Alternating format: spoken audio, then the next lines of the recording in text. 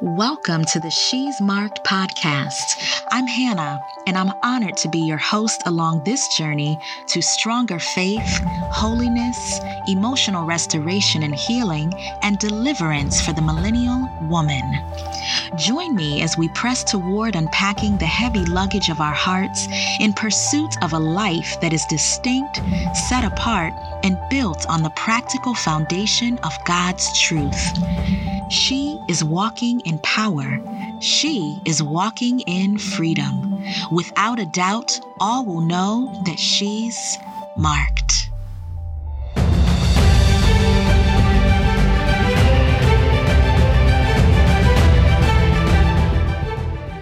We're back today with part 3 of the series, Laying Foundations, Understanding Who We Are.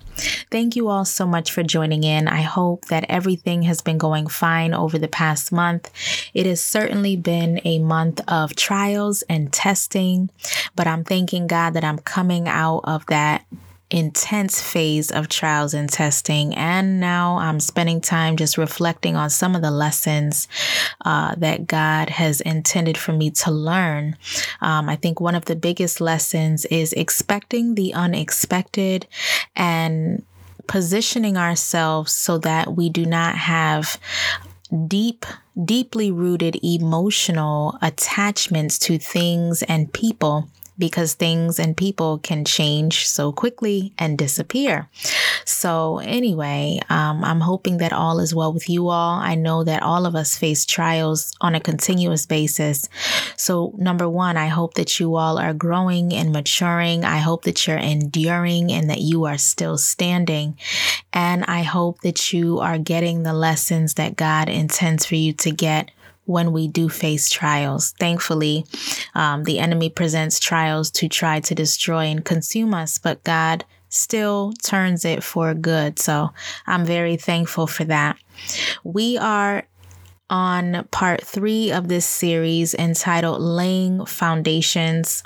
And today we're going to be talking about who we are. During last month's episode, we covered a little bit of who God is. And as we dig deeper into each of these concepts, I realize that these will be important for our ongoing spiritual walk in general. So I definitely believe that it's critical when we're thinking of deliverance and emotional deliverance and freedom. But this is something that's going to be critical to remind yourself of on your journey as a believer. These 4 principles, as a reminder, are: number 1, understanding who God is; number 2, understanding who we are; number 3, understanding who Satan is; and 4, understanding our fight and who it is against. So getting right into it for today, understanding who we are. We live in an era that is entangled in self-worship. We invest a ton of time, effort, and money in our minds, the development of our minds, our bodies, our looks, our well-being. We are so wrapped in us, what makes us happy, what makes us comfortable, what makes us powerful, what makes us better than the next. We won't enter into something if there's nothing in it for us. And unfortunately, we as believers tend to bring this self-worship into the church. We do whatever puts us in the best light. We constantly request things for our own benefit in prayer to God. We want our congregations to worship and applaud us and acknowledge us. We bring this sick thinking even into our relationships, our friendships, our marriages. We become merciless and demanding, accusers and blamers, pointing out the faults in others. We want everyone to know just how talented and beautiful and skilled we are. We want our names in lights. We believe we are invincible. One of the most profound things I have learned, and I'm still learning about my identity in Christ, is that I am nothing. Now, I can see some of your thoughts starting to race and some of you saying, okay, Hannah, now you're pushing it. I am something. Relax. I don't mean nothing in terms of our worth. Worthless and nothing have similar connotations, but in essence, they're different. The context in which I'm using them is this: nothing representing emptiness or vacancy, whereas worthless represents insignificance and having no value or being of no importance. Throughout Scripture, we see that God valued his creation, so we are not worthless. We will never experience healing or deliverance or be open to it until we realize that we are spiritually bankrupt because of sin. Pride is what keeps us self-sufficient and blind.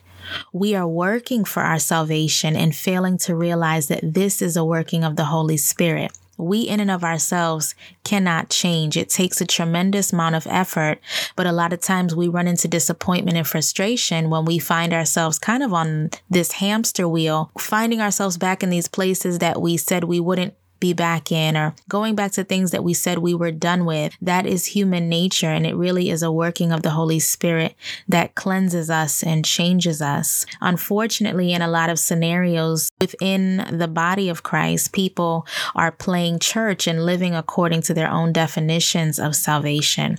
We're measuring our walk according to our own standards and value systems, and we're guilty of hand-selecting parts of God's conditions that are laid out in his word and in the deep convictions we feel in our hearts, kind of overlooking and bypassing those inner promptings, those inner convictions, those inner feelings about what we're doing not being right. We're doing so in order to satisfy the fleshly itchiness we have. We're also doing so because of some of the examples that have been set before us. I recently came across a conversation online where someone was just kind of sharing some of the reasons why they're no longer interested in the faith. And I think the biggest thing that I see from time to time is that people are really affected by the behavior and conduct that they see in other professing believers. And while I agree that that is discouraging, and in some cases it's even disgusting, some of the behavior and conduct,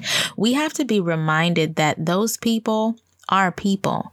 And that's not in any way to justify their behavior and their lapse in judgment, but our eyes have to be set on the one who is perfect. Our eyes have to stay set on the one who is pure, the one who is holy, and that is God. That is the Lord Jesus, and the example that he set even when he was here on earth, and that the example that he continues to set for us.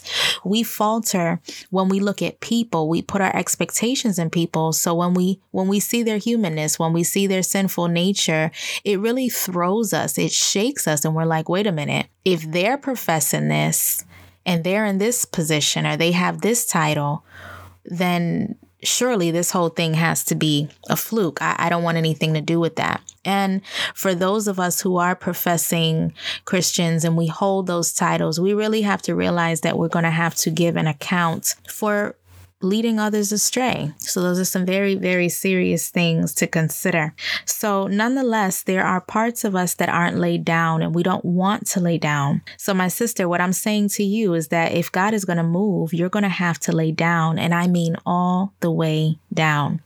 This can seem scary to some, but as I stressed in the last episode about understanding who God is, the more you begin to understand who God is and how infallible he is and how powerful he is and how much he loves you, how he values your uniqueness, and how he accepts his creation, you will begin finding rest enough to surrender. As a wife, knowing the areas that my husband is strong in, knowing that my husband is present, knowing that he has a distinct role in our marriage as a leader and protector and provider, knowing that he's there to carry half the load and that I can rely on him, knowing this gives me a deep sense of relief in those areas. I feel a little more secure. I feel like I can let my hair down and relax. Now, if I can feel an increased level of comfort and relief and assuredness with a man who is immortal, another human being who is capable of error, made of dying flesh,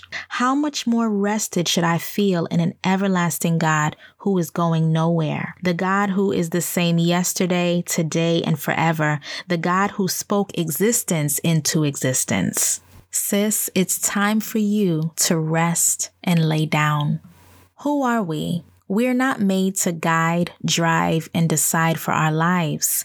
We aren't made to bring ourselves glory and trust in our own abilities. We were made in the image of God. As believers, we are brand new and redeemed. We have been given authority. We are co-heirs with Christ. We have an inheritance and we live for the will of God. We are not of this world. We are citizens of heaven and children of God. This must be reflected in our fruit. And what do I mean by fruit? Our attitudes, our language, our conduct. When we realize that we're fragile and stand in need, then we remain hungry and careful with how we live our lives. When we know that God is with us, we part ways with fear.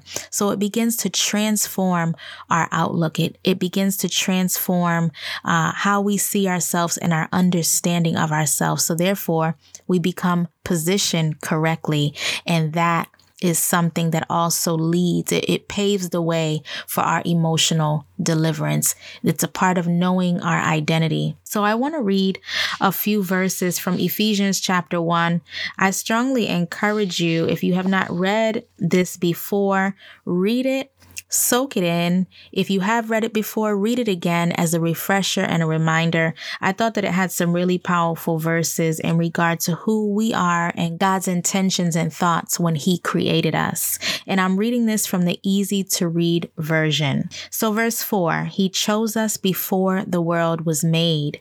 He chose us in love to be His holy people who could stand before Him without any fault. Verse 5, before the world was made, God decided to make us His own children through Jesus Christ. So we are children of God. This was what God wanted, and it pleased Him to do it. So we are wanted by God. Verse 6, this brings praise to God because of His wonderful grace. God gave that grace to us freely. He gave us that grace in Christ, the one He loves. So we have been given grace and we've been given it freely. Verse 7, in Christ we're made free by His blood sacrifice. So we are no longer bound.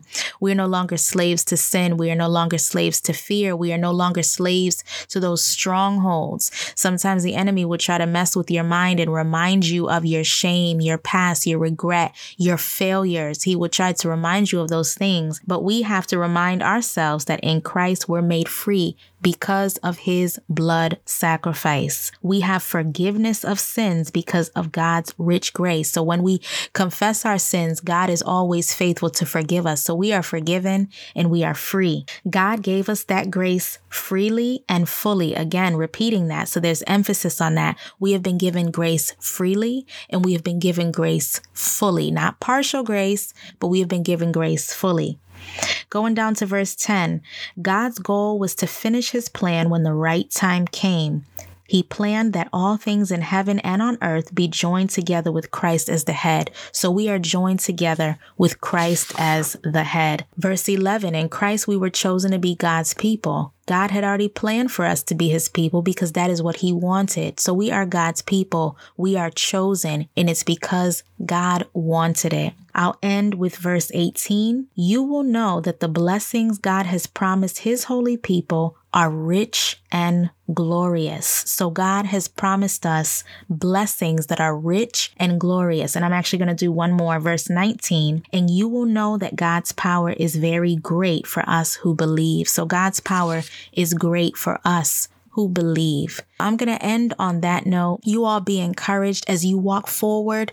Grab hold of your identity. When you know who you are, you cannot be fooled or easily tricked into believing a lie. You all be blessed and take care. Until next time. That's it for today, but the journey continues. Visit shesmarked.com for more episodes and to check out the Marked Life blog. If you found value in today's episode, please subscribe, tell a friend, and share. Remember, the word tells us that many are called, but few are chosen. As you go through this week, remember to walk as children of light.